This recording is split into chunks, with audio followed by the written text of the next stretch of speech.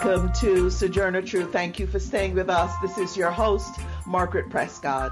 On August 5th, 2021, Richard Trumka, president of the American Federation of Labor and Congress of Industrial Organizations, known as the AFL-CIO, unexpectedly passed away. He was 72 years old. The AFL-CIO is made up of 56 national and international unions, together representing more than 12 million active and retired workers. Let us now go to a clip from CNBC of President Biden on Richard Trumka's death. He wasn't just a great labor leader. He was a friend. He's a friend of yours too, Debbie, I think. And he's someone I could confide in, and you knew whatever he said he'd do, he would do. It was simple, Tommy. You knew him well as well. He was always there. He was an American worker, always fighting for working people, protecting their wages, their safety, their pensions, and their ability to build a middle-class life.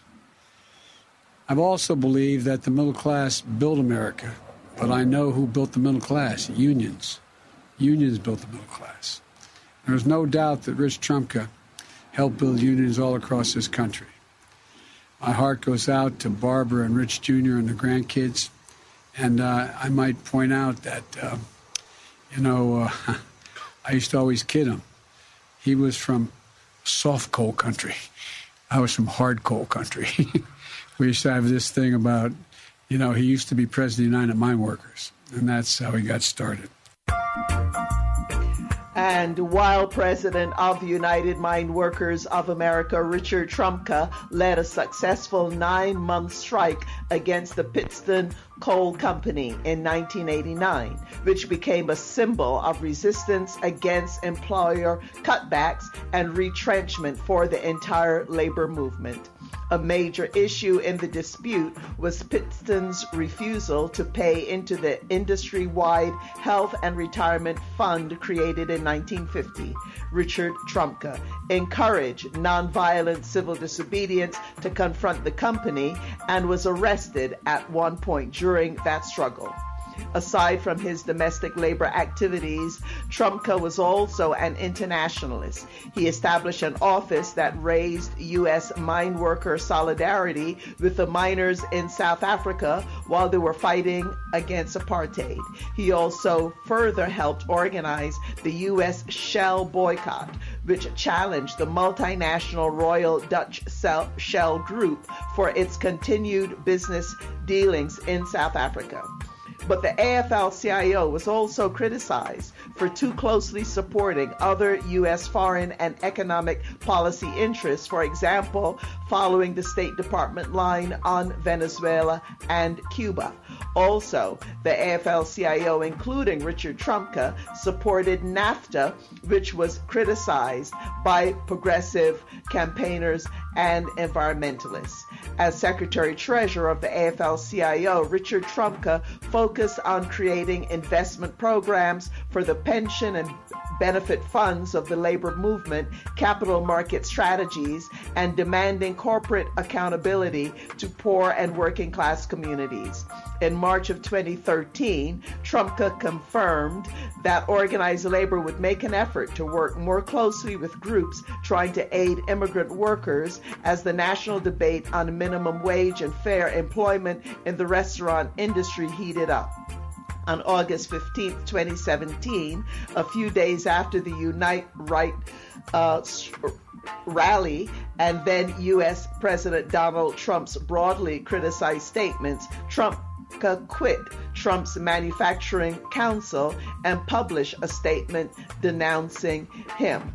But Trumka had trouble wrapping his head around the environmental movement. For example, he supported the building of the Keystone XL pipeline opposed by indigenous nations and other environmentalists. He backed the pipeline, saying it would create jobs. He has been replaced temporarily by Liz Shuler, who served as the number 2 under Trumka. and all eyes are on her to see if she will continue Trumka's focus on policy in Washington, D.C., or move more to supporting local labor struggles and building ties with grassroots community-based organizations. This a position taken by Sarah Nelson, the international president of the Association of Flight Attendants, CWA, who is said would challenge Liz Shuler at the upcoming AFL-CIO convention in 2022, where a vote will happen on the new president of the AFL-CIO. Today, we remember the life and legacy of Richard Trumka. We bring you exclusive audio from his keynote speech at the 2013 AFL-CIO conference held in Los Angeles, California.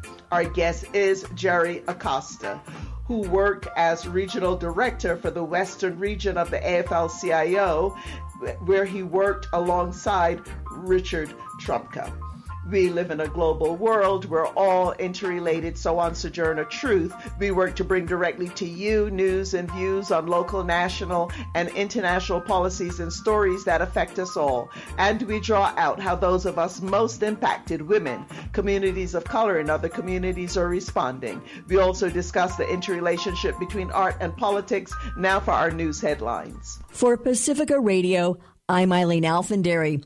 President Biden canceled plans to travel to Chicago so he can keep negotiating with members of his own Democratic Party over a historic $3.5 trillion social services and climate reconciliation bill.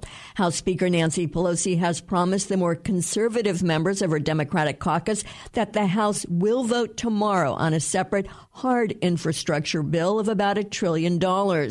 Progressives are balking at voting on that measure unless there's a deal on the $3.5 trillion plan. On the House floor, New Jersey Democrat Josh Gottheimer urged lawmakers to come together to vote for the hard infrastructure plan. We need to get everyone on board this week, Democrats and Republicans, because this bill is simply too important for our country and our future. There is nothing partisan about fixing our roads and our bridges and tunnels. There's nothing partisan about investing in fighting climate change, which this bill does.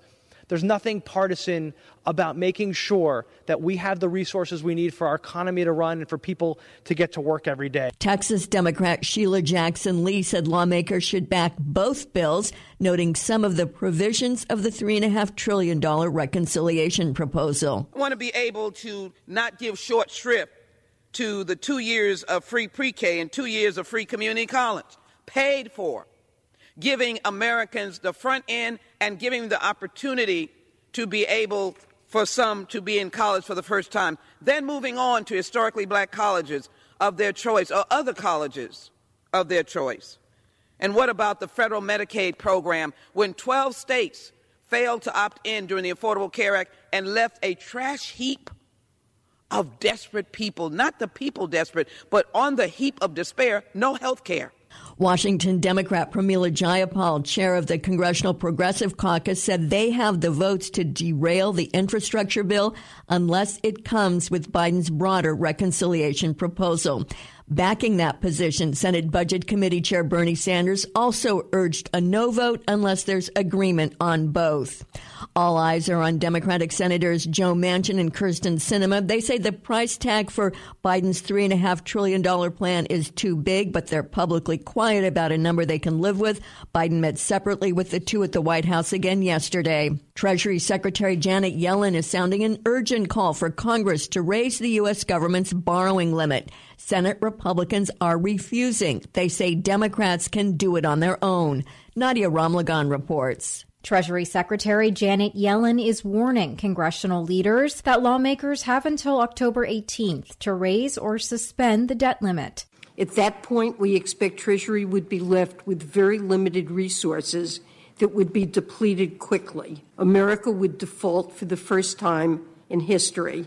She added that without action, the default would likely trigger a recession. But Republican leaders, including Senate Minority Leader Mitch McConnell, continue to push back, rejecting Majority Leader Chuck Schumer's request for a vote to suspend the debt limit. The debt ceiling they're going to have to raise on their own is about the future and not the past. I'm Nadia Ramlagan for Pacifica Network and Public News Service.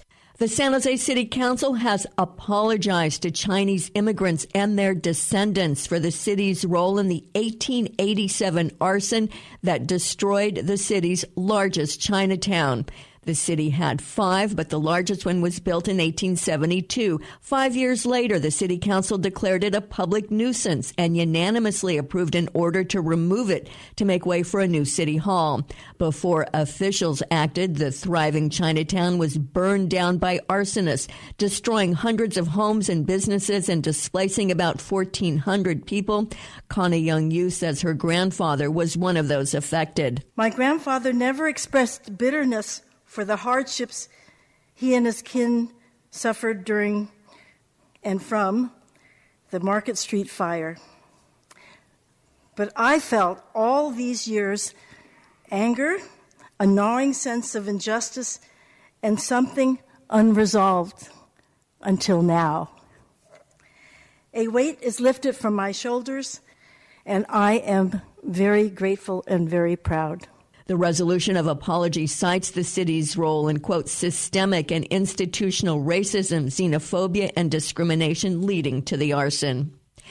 The U.S. government has declared extinct the ivory-billed woodpecker and almost 24 other birds, fish, and other species.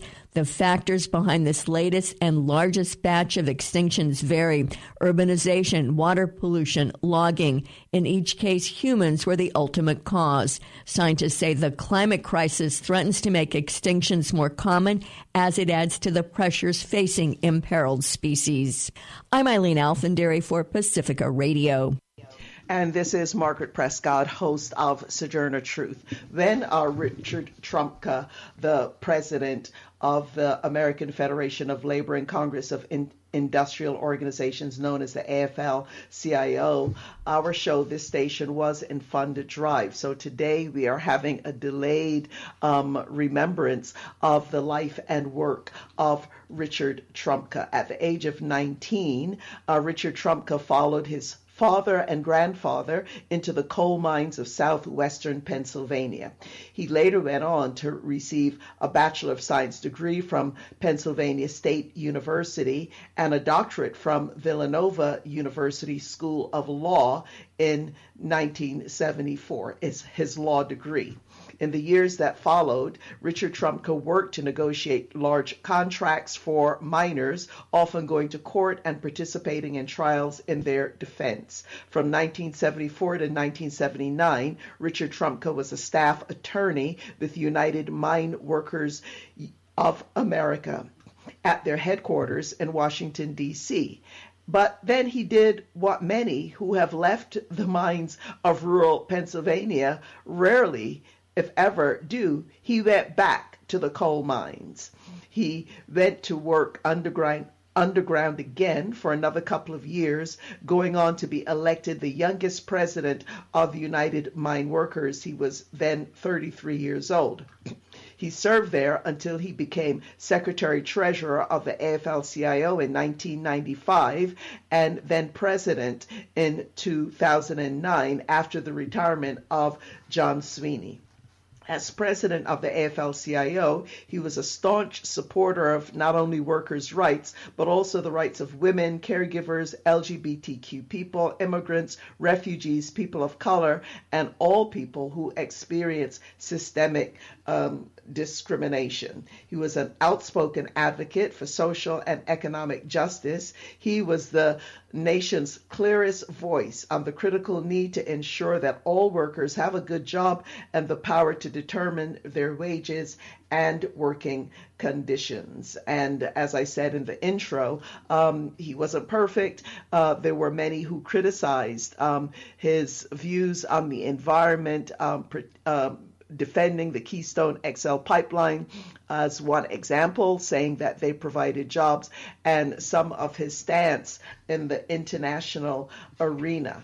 What we're going to do today, I actually had the honor of covering the AFL-CIO convention, the international convention, when it was held in Los Angeles. And I recorded the speech given by Richard Trumka then, a very significant speech. This was back in 2013. We are going to hear that speech, and then we're going to welcome our guest, Jerry Acosta, who worked alongside Richard Trumka for many years as regional director of the Western region of the AFL-CIO. Let us go now to hear Richard Trumka's speech at the International Conference of the AFL-CIO in 2013 in Los Angeles. Now, brothers and sisters, I'd like for you to look around this great hall right now. Look at the power represented in this hall. And so the real question for this week is, what are we going to do with it? Do we intend to build an American future, a future for the 99%, a future for our children and grandchildren that doesn't just seek to restore the best of our past, but seeks to outdo all that we've done before? First, let's be very clear about where we are today. You know, we used to say that what made America special was if you worked hard and you did your part. You had a real good shot at reaching the middle class, and that the working class was the middle class, and that you might work in a coal mine or a hotel laundry, but your children could do anything if they worked hard enough. Now, this is the story of my life. My grandfathers went into the mine hungry. My father helped build our union and fought for our country. And together, with help from our union, my parents and I were able to earn the money to send me to college and to law school. Now, I talk to a lot of people as I go around the country, as many of you in this hall do. And it's clear that something's changed. The truth is, who your parents are, no, really, what your parents have, matters more than it once did. And the people I talk to don't say, I'm in the middle class so much anymore. They say, I work if I can find a job. They say, middle class? That's what my parents were. So what makes somebody middle class in America? Well, a good job, a job that pays a living wage with health care and retirement security, a safe job, a job that leads somewhere. It's that simple. But the working class is not the middle class anymore. Here's the truth that we live every day. We work harder, we work longer hours, we create more goods, more services, more of everything, and yet most of us earn less. Less than we earned 5 years ago, less than we earned 15 years ago, and barely more than we earned 35 years ago. And our biggest employers, Walmart and McDonald's, well, their whole business model is about keeping the people who work for them poor. And Wall Street cheers them on. But this is a rich country. So where's all the money going? Now think back over the last 15 years. Think of all the work you did, all your members did, all the work your friends and your neighbors and your family did. And now understand that all of the wage increases over all those years, not some, not the majority, not the vast majority, but all went to the top 10%. Incomes of the rest of us, 90% of America, went down.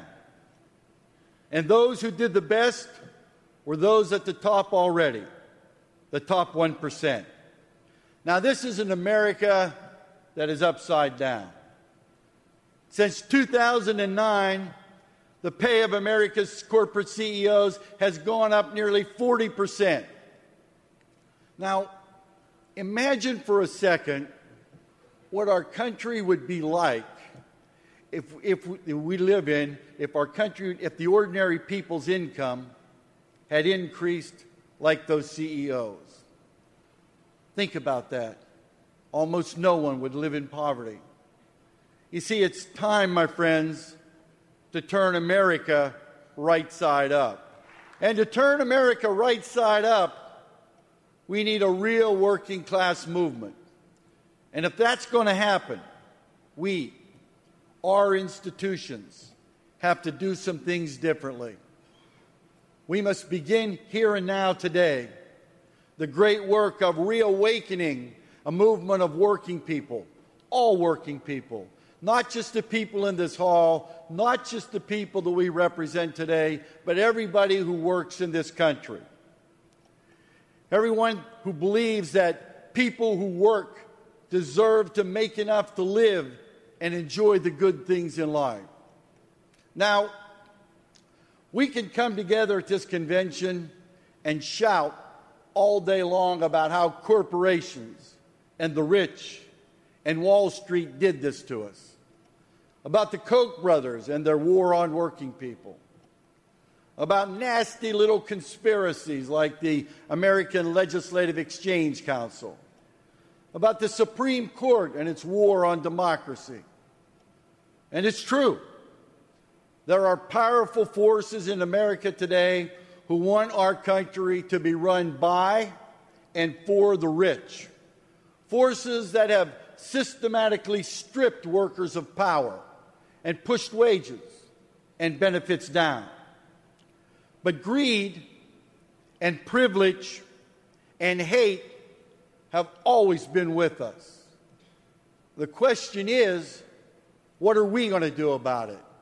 You see, we are 13 million strong, and we are today, as we have been since the time of Abraham Lincoln, the biggest, the strongest, the best organized force for economic justice in America.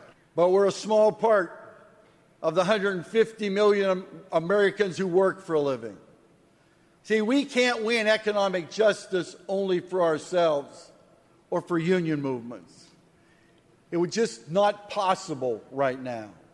All working people will either rise together or we will keep falling together. And what is true for America is doubly true around the world. A global economy means all workers in all countries are bound together. Now think about this. We've always had the same hopes and the same dreams. And now we have the same employers, the same vastly powerful global corporations, the same borderless financial firms, the same union-busting lawyers and management consultants, the same right-wing political operatives. And they'll never stop pitting us against each other until we stop letting that happen. Shared prosperity around this beautiful world is truly within our grasp, but only if we link arms. And we have to start here at home, because the AFL-CIO and the unions that make up this federation, well, we exist to make real the promise of America for all working people. If instead workers create more and earn less, our children go homeless while housing sits empty, our bridges fall down while bridge builders sit idle, then we must ask ourselves, how must we change? How must we reignite our movement? Not so we can have bigger unions, but so we can together make all working people's lives better. You see, brothers and sisters, this convention, not me, not the Executive Council, this convention is the ultimate governing body of the AFL-CIO. And it is in our power here in this hall to move forward and to build a movement strong enough to raise up the values that built this country. This is America. It's time we value work, not wealth, not greed, but we value work and the people who do that work in this country. 4 years ago in Pittsburgh, you elected Liz and Arlene and me. And we knew we faced great challenges, but we didn't know how great they would be. We knew we faced rising unemployment, but we didn't know that mass unemployment would still be with us 4 years later. We knew the Republican Party had become more hostile towards working people. We didn't realize it would be facing a concerted effort to destroy collective bargaining and wipe out our unions, all of our unions, private and public sector, in state after state after state. And though these battles are still raging, haven't been dealt the death blow that people like John Kasich wanted. And in these 4 years of almost constant battle, we've learned to fight smarter, and we've learned to ask more of ourselves. In state after state and city after city, we came together and we beat them back. But we didn't win every fight. And our movement as a whole is still shrinking, as it was before anyone had ever heard of Scott Walker or Rick Snyder. So if we're going to succeed in our great task of lifting up America's working people from a generation of wage stagnation, our labor movement has got to change. Because the success of our movement is not measured in the members that we organize or the politicians that we elect. It's measured by the progress of working people, all working people, by the lives we lead, by the hopes and the dreams that we together make real. We knew that we didn't have all the answers.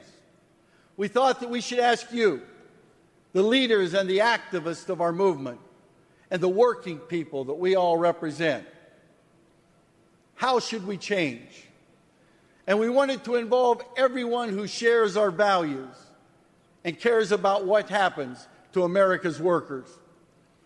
So we held hundreds of conversations and listening sessions at every level of the labor movement with academics and with our friends and with our allies. One union member put it better than I could. He said, the working class is not shrinking. It's our wages and benefits that are shrinking. And another said, we need a union culture shift that'll turn the labor movement back into a movement that fights for the interests of all working people. Now, we heard that all over America. Workers are organizing in all kinds of different ways. And they call their unity by all kinds of names. Some call it workers' unions, others associations or centers and networks. We heard that people want to be part of our movement, but it's too hard to join. We have to make sure that we open up our movement for all of those people. We heard that we have to change to reflect the times, that the AFL-CIO merged some 50 years ago before the jumbo jet, before the cell phone, and before the internet. We need to organize ourselves in ways that fit the jobs of the people do now and how our economy works now. And finally, we've heard we have to make real our unity with action. We have to be able to organize on a large scale for the workplace and in our political life, quickly, efficiently, decisively, and with a strong, independent voice. And in everything that we do, We have to join together with our partners and our allies who share our visions and our values for America. An America of shared prosperity. An America where you don't surrender your humanity, your dignity, your rights when you come to work. An America where we honor each individual while understanding that connecting with each other, supporting each other, solidarity and community are what give life meaning. My friends, it's time for a new and a stronger movement. What we've done yesterday cannot limit what we do tomorrow. Now is not the time to settle for small steps. If we're going to move forward, we have to challenge ourselves. You see, throughout history, the energy and the hopes of young workers have powered progress. If we're going to move forward, we must truly open our doors to the next generation. If we're going to move forward, we must make our movement and our leadership as diverse as the workforce that we speak for. If we're going to move forward, we must move forward together, immigrants and the children of immigrants. Politicians and employers want to divide us. They try it every single day. They want to tell us who can be in our movement and who can't. And we can't let them.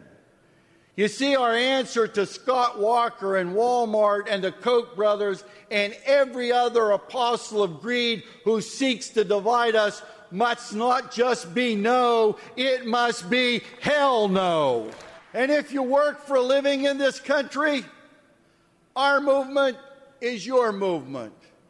Sisters and brothers, it's time to tear down the barriers, to remove the boundaries between workers.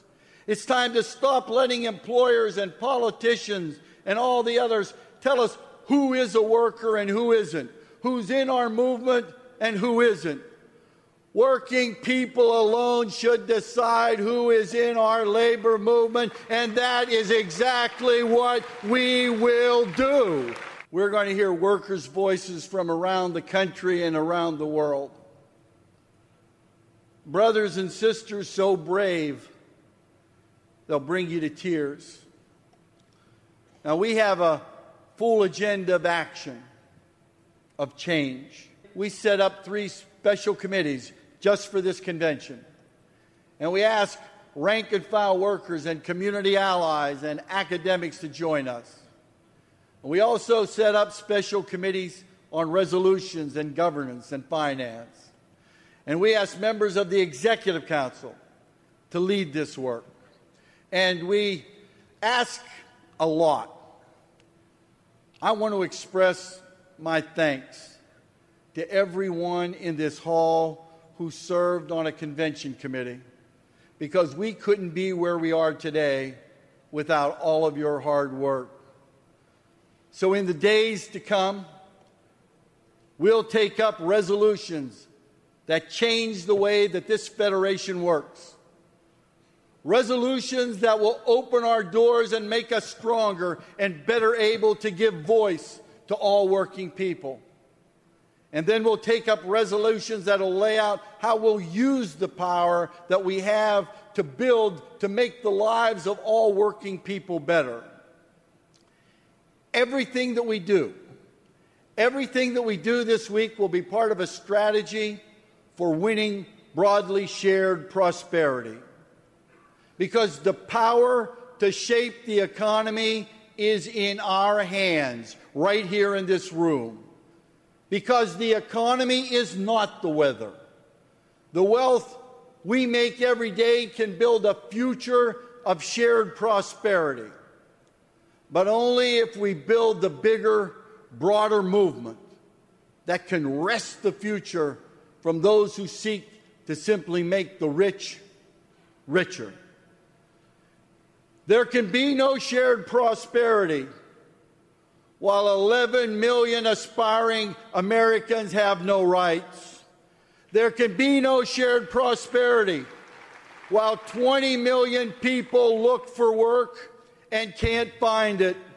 There can be no shared prosperity while politicians terrify our parents and grandparents with threats to cut Social Security and Medicare benefits, the economic security that they've earned.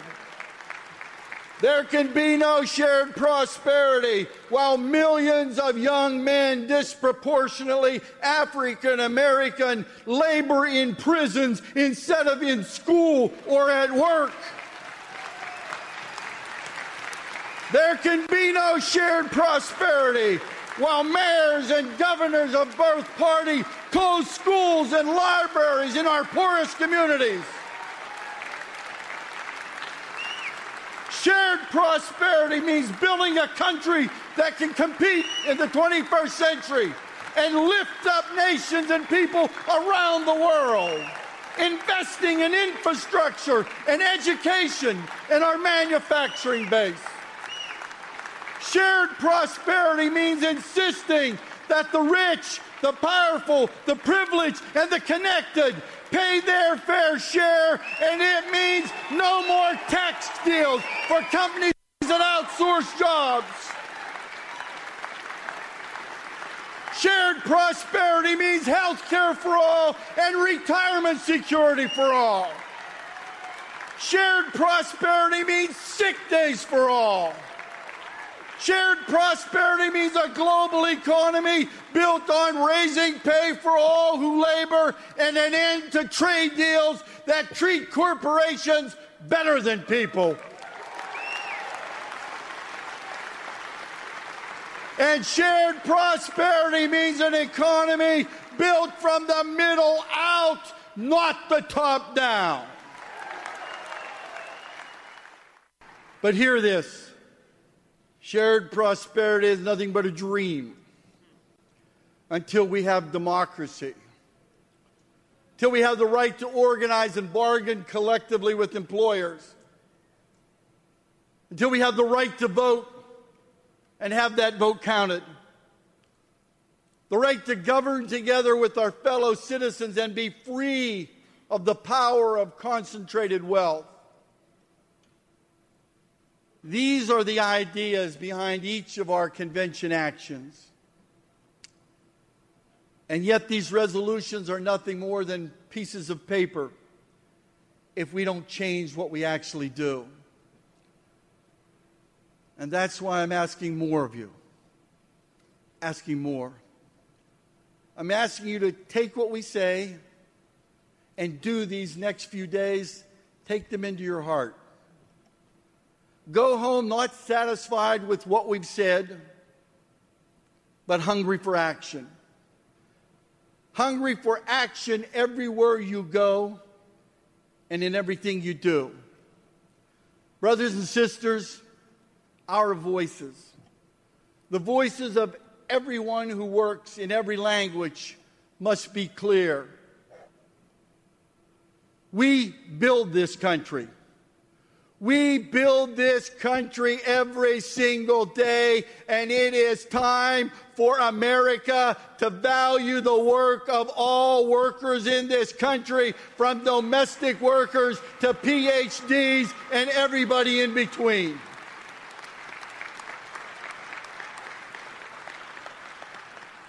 You see, we do the work of America.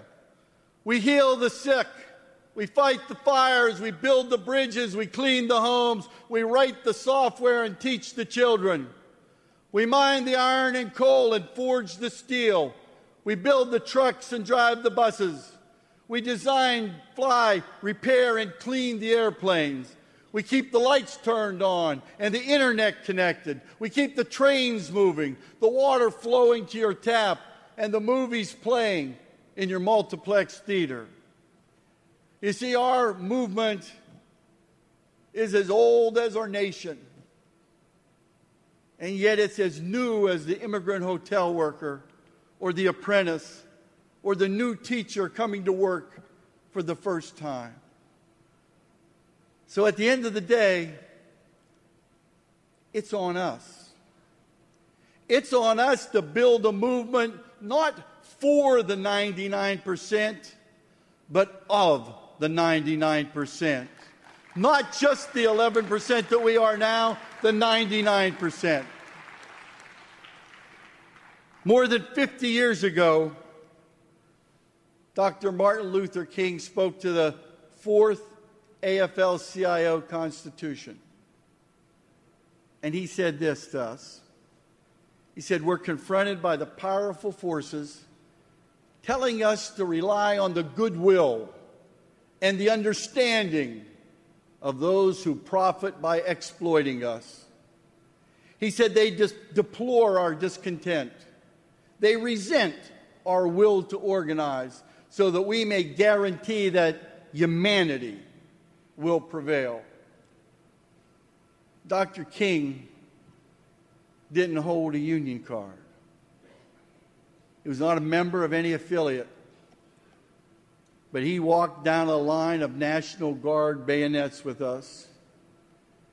And he died in Memphis with our union brothers and sisters in the I Am a Man strike, summoned by their discontent and their will to organize. Here's our question. What about us? What about you? And what about me? What about our discontent? What about our will to organize? Are we ready to say, no more working harder for less? Are we willing to say, no more jobs you can't live on? Are we willing to say, no more sitting on the bench while our bridges are falling down? Are we willing to say, no more politicians in hock to Wall Street? No more closed classrooms while our country cries for education? Are we willing to say no more? Are we willing to say no more? You see, it's time to turn America right side up. It's time to build the working class movement that can do it. And here's what I want you to do. Look around you right now and ask yourself, where else in America do teachers sit with electricians, firefighters with actors, engineers with laborers? Look around you, because this hall is filled with working class heroes. And all across our country, all across our world, people with a will to organize are ready. They are ready to join us. And together, we will turn America right side up. Together, like the courageous members of Unite here at Hyatt Hotels, who made one of America's largest companies value their work. Some of them are here. Come on up with me, please. Together, like the taxi cab workers in New York and dozens of other cities, they said the law says they can't organize, but they're building power together every day in the National Taxi Workers Alliance. Together, like the brave workers from our Walmart campaign. Their fight is our fight, and together we'll win. Together, with 3 million working men and women of working America. Together, with our veterans. Talk about working class heroes. Here with us today are veterans in the Air Force and the Marines in Iraq. Now, thanks to the Building Trades Helmet to Heart Act program, they're plumbers. Together with our children's teachers, they serve our country too, from Head Start to high school. Together with day laborers forming solidarity on street corners, with domestic care workers, caring across generations and organizing the world. Together with the dreamers who struggle for a fair and just immigration has inspired the entire nation. Together with AFSCME members who work to organize EMTs, strengthening vital public services. Together with car wash workers organizing justice for some of the lowest paid in our country, because the American dream lives in all of us. Together with our brothers and sisters, like the steel workers working every day for safe and healthy workplaces, like the UAW members fighting to preserve the middle class manufacturing in America. Together with courageous new Americans, here with us our father and son who fled the violence of Colombia and won U.S. citizenship with the help of the Orange County CLC. Now they're working to fight for all of us. Together with young workers like OPEIU members, organizing hopes for a new generation. Proud workers like retired mine workers, fighting for a fair and a decent retirement after a lifetime of work. Brothers and sisters, I am so proud to stand with the working men and the working women gathered here, and I am honored to serve together with all of you. Look around you. This is America's soul. This is our future. Future as a movement, as a nation. And our challenge, our responsibility, yours and mine, is to join together with millions more like this and build real power. And that is what we will do. We will take back America for the American worker. Wow, just the power, the passion, the hopefulness, the call for people to come together. That was the late Richard Trumka speaking in Los Angeles in 2013. We're going to take our station break now, and then coming up, Jerry Acosta, who worked with Richard Trumka for many years, but also moved up in the ranks of organized labor. Stay with us. We'll be right back. This is your host, Margaret Prescott. From all of you good workers, good news to you I'll tell, of how the good old Union has come in here to dwell. Which side are you on? Which side are you on? My daddy was a miner and I'm a miner's son, and I'll stick with the Union till every battle's won. Which side are you on? That is the great Pete Seeger. Which side are you on? My daddy was a miner and I'm a miner's son. And indeed, the late Richard Trumka was a miner and was the son of a miner. This is Margaret Prescott, host of Sojourner Truth. We're also on Facebook. You can like and friend us there. And check out our website at SoTrueRadio.org, our handle on Twitter and Instagram at SoTrueRadio. We're also nationwide and worldwide on SoundCloud. And today we'd like to give a shout out to our SoundCloud listeners in Ireland and in the United States. I'd like to give a shout out to our SoundCloud listeners in North Attleboro, Massachusetts. And today we are focusing on the life and work of the late Richard Trumka, who was president of the AFL-CIO, who passed away quite suddenly, and so many from President Biden to Chuck Schumer, who was in tears apparently in the Senate, talking about Trumka, to labor leaders across the nation in shock at his passing. I would now like for the rest of the hour to really give the time over to Jerry Acosta.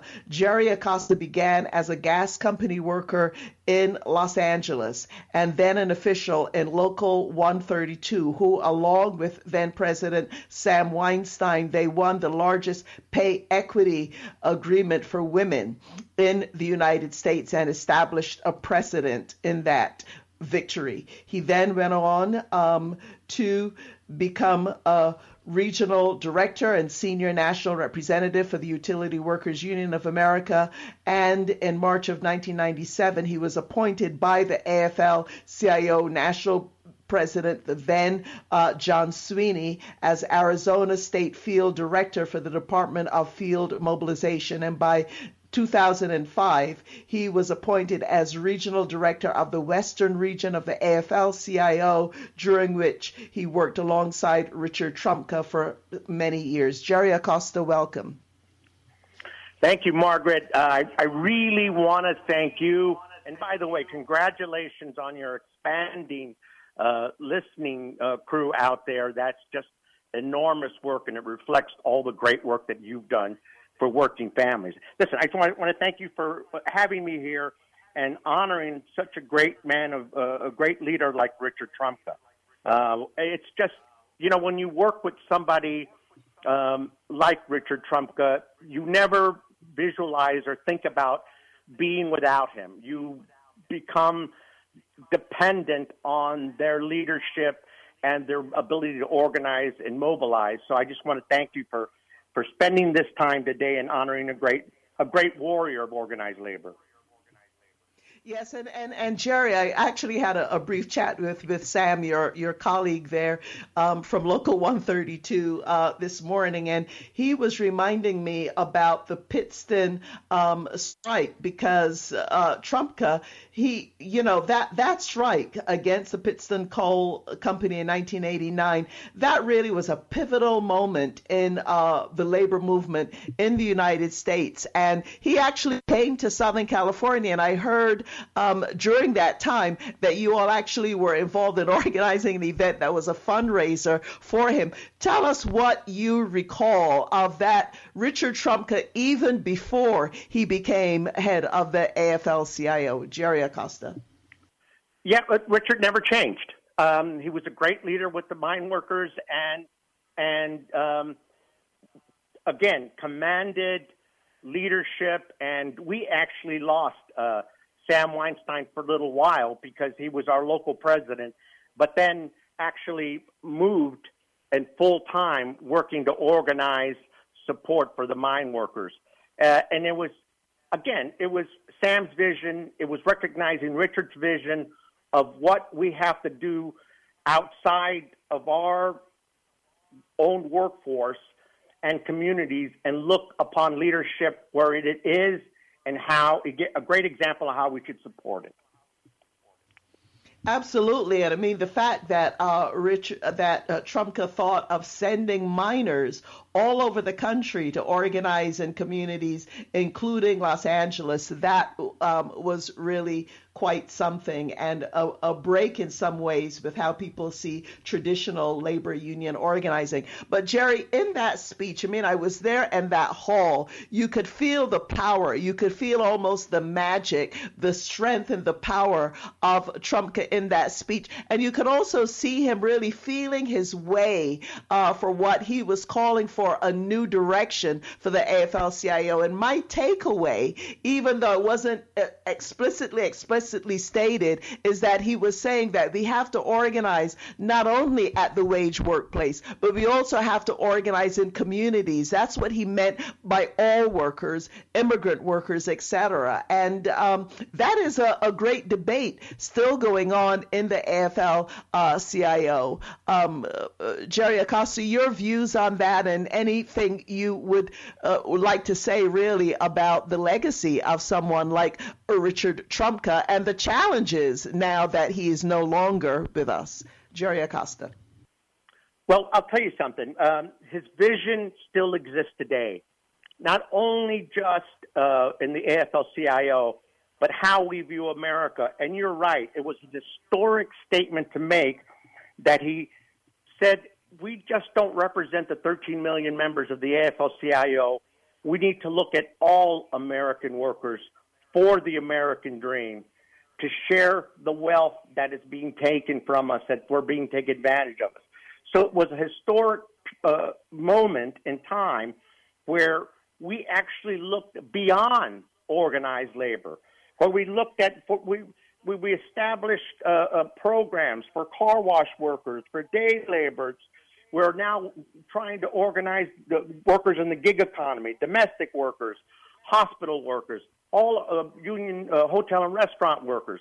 I think that the vision that he had was to take a look at not just organized labor as it exists today, but America And then he also challenged us that we have to become more diverse, that our leadership in unions have to look like us. And one of the things that I'm very proud of is that Liz Shuler is now the first woman ever elected to lead the great AFL-CIO. Fred Redmond, Vice President of the Steelworkers, African-American, first African-American to be Secretary-Treasurer of the AFL-CIO. And then now, Safari Gibri, who's a labor leader in his own right, he continues to offer his leadership to the nation as an immigrant worker from Ethiopia. So when people, in that speech, he challenged us not to talk the talk, but to walk the walk. And I'm so proud that the AFL-CIO moved into those areas to challenge all of us to see how we can organize workers that are members of people of color and that are immigrants. And I'm really, really proud that that vision still exists today. Yes, and Jerry, I was also quite struck with what he said about global workers, because a number of us have long said that we really need pay equity in the global market. It is a global economy. And he talked about that. He talked about the global economy and that we can't win only for union members, but all workers everywhere. And that was also a somewhat different message. Of course, he was influenced, I think, at the time by the Occupy movement. I mean, he gave this speech in 2013. Since then, we saw what happened with the movement of the right, Donald Trump, the Trump era, and now President Biden struggling to get some of the infrastructure that that Trumka spoke about in his speech. Jerry Acosta, your thoughts on that? Well, still today it is part of the AFL-CIO's mission, global workers' rights. It's important that we continue his message. And it's kind of prolific when you look at what's going on today. The call for investment or infrastructure, rebuilding roads, rails, transit, provide good jobs that'll boost our economy. Those things are happening now, and we hope that our leaders in D.C. get it together and bring home some of this relief for our infrastructure. The other piece that's important that he talked about then, that it's relevant now, is the PRO Act for America's future. The right for workers to organize, that has to change. So some of the things that he was very prolific and that involved his vision still exist today. Better pay and benefits, some of the movement things that is part of what we're trying to do today. Civil rights, looking at corporate greed, workplace health and safety. All of these things were part of his vision and continue to be part of the work that we need to focus on today. And listen, we're in this. I remember working with the workers in Cananea, the mine workers, where we actually went to Mexico to support them and their battle to have an independent union represent workers in Mexico. So this is a global economy, and our movement must reflect not talking the talk, but walking the walk and reaching out to those people that need our help. Well, Jerry Acosta, you are, in fact, one of our labor heroes, and I'll have to say, so's your family. I was part of a union family, and I know how much time you spend away from them doing this work, so I just want to give a shout-out to Debbie and your entire family. Thank you so much, Jerry Acosta, for being part of this show as we remember Richard Trumka. Thank you so much. Thank you, Margaret. Okay. All righty. We are out of time. I'm afraid we're going to have to continue this discussion on the future of the labor movement in the United States. Today's show produced by me. That's Margaret Prescott. I'd like to thank our audio engineer, Federico Garcia, our assistant producer, Romero Funes. If you'd like a copy of today's show, please contact Pacifica Radio Archives. Thank you for listening. This is your host, Margaret Prescott, and you all remember to stay safe. Come in, tell you why.